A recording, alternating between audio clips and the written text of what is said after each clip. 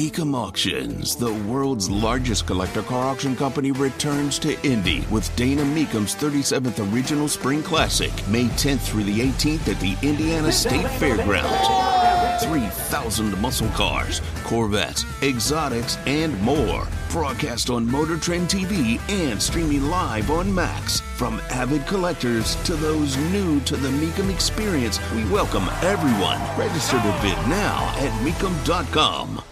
The month of May has begun, which means the countdown to the Indianapolis 500-mile race is on. Tony Katz, good to be with you.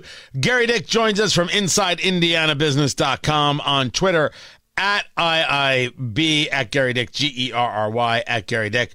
On the Twitter box, the Indy 500, which means serious visitors, which means outrageous cash to the city of Indianapolis and points beyond. Talk to me about the economic impact of just one race. No, not just one race, the race.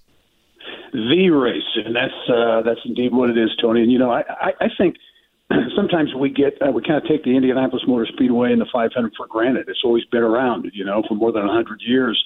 And we maybe lose sight of the economic impact, the visibility impact that it has on Indianapolis and on Indiana. The estimates are anywhere from $300 to as much as $500 million generated annually by the Indianapolis Motor Speedway. That's a huge chunk of money, part of a billion-dollar industry that more broadly is motorsports. We're seeing a lot more investment recently from a number of the race teams and those types of things. So now, notwithstanding the beautiful weather today on May 1, typically May brings in some nice weather. There gets to be a little excitement, a vibe in Indianapolis is of a positive nature, largely because of the 500. Folks getting fired up about it. When we talk about the amount of economic impact, we're talking about $400+ million in the impact, but we also talk about how all eyes are on Indianapolis and all the television time and radio time and everything else. Has anyone ever taken a look at the level of investment that has come or the financial result that has come from others who see the race and say, wait a second, maybe Indy's a place for something else we can do?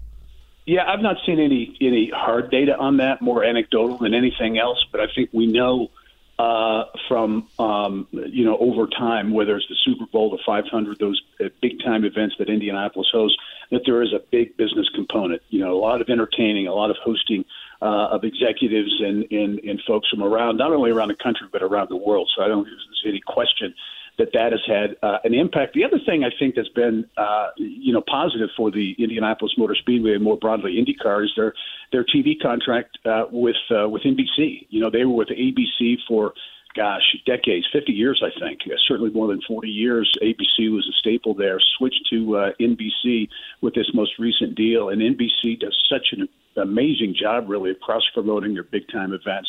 Whether it's the Derby or NHL, whatever the case might be. I think that's been a positive in terms of social media presence and all the things that are talked about in this modern media era. I think it's been very positive for the 500 and IndyCar.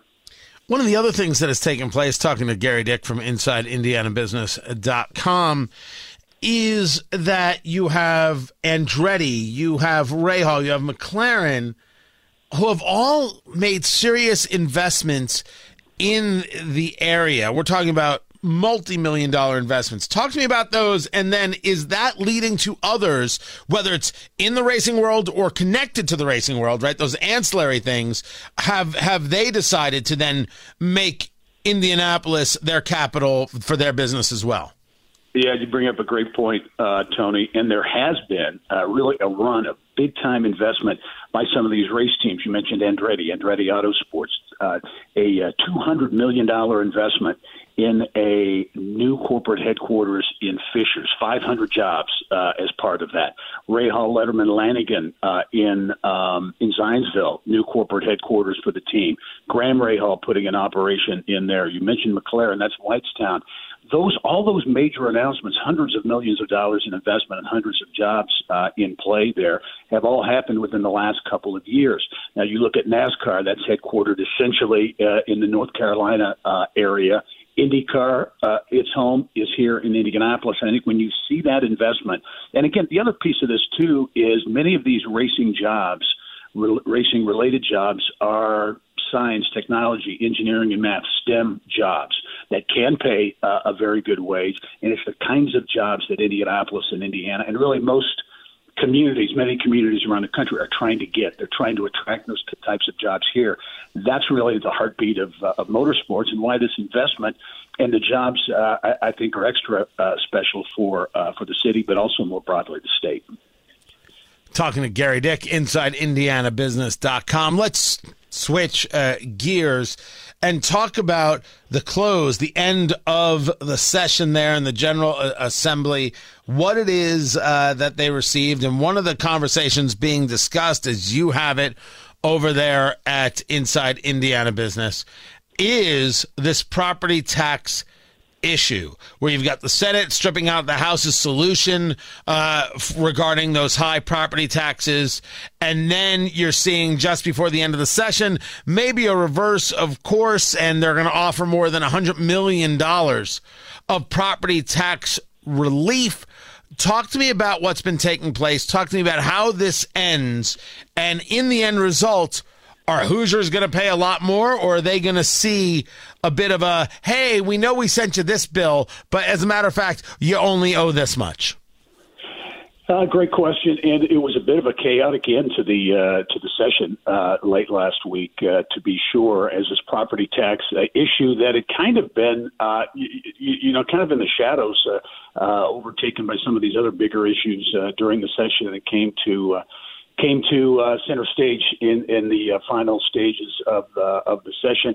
I think folks in the business community are generally saying it's a nod to those who are concerned about the property tax situation, and it was a compromise, I guess you would say. And those who really led that effort feel as though it's something that will ultimately be positive. Not everyone certainly is pleased about it. Yeah, I think that's the absolute correct answer. Not everybody is pleased about it. Hey, was there anything in this session that you saw on the economic side, on the business side, where Republicans and Democrats came together and the business community is saying, thank goodness we handled this? Is there anything? I don't think so. The silence was so deafening, Gerry Dick. Yeah. I will say this: there was some funding put together for that IUPUI realignment. The separation, and IU and Purdue getting their own presence in Indianapolis. In that, I think that's one of the underrated stories, if you will, going forward, of the potential impact of what will be, quote unquote, the new IUPUI. So there was some funding there, but nothing to me that really stood out as this huge win for the business community. Yeah, I it's so funny that this session had a tremendous amount to it, but I don't see anybody walking out of this being able to claim victory. Like sometimes you expect a political party or certain people to, you've compromised on this or push forth the agenda on this. There was really nothing. It's one of those weird things, and it's been 9 years for me now in Indianapolis, but it seems that everybody comes out of this a little more worse for wear, like extended session, budget session, and what do we really have? What's the real victory here? And I don't know what that is. I don't know where they think the victory is. Do you see Republicans or Democrats pointing to something specific and saying, aha, we got this right? Yeah, no, I really don't. And you really haven't heard that. I mean, there was I think $300 million plus for K-12 education was in the budget, but especially low-key and a kind of matter-of-fact for a budget writing session, which typically, obviously, you're going to have a lot of storylines come out of that, but didn't seem to be the case this year. Gerry Dick, InsideIndianaBusiness.com, on Twitter, @IIB. I appreciate you being with us on the DriveHubler.com hotline.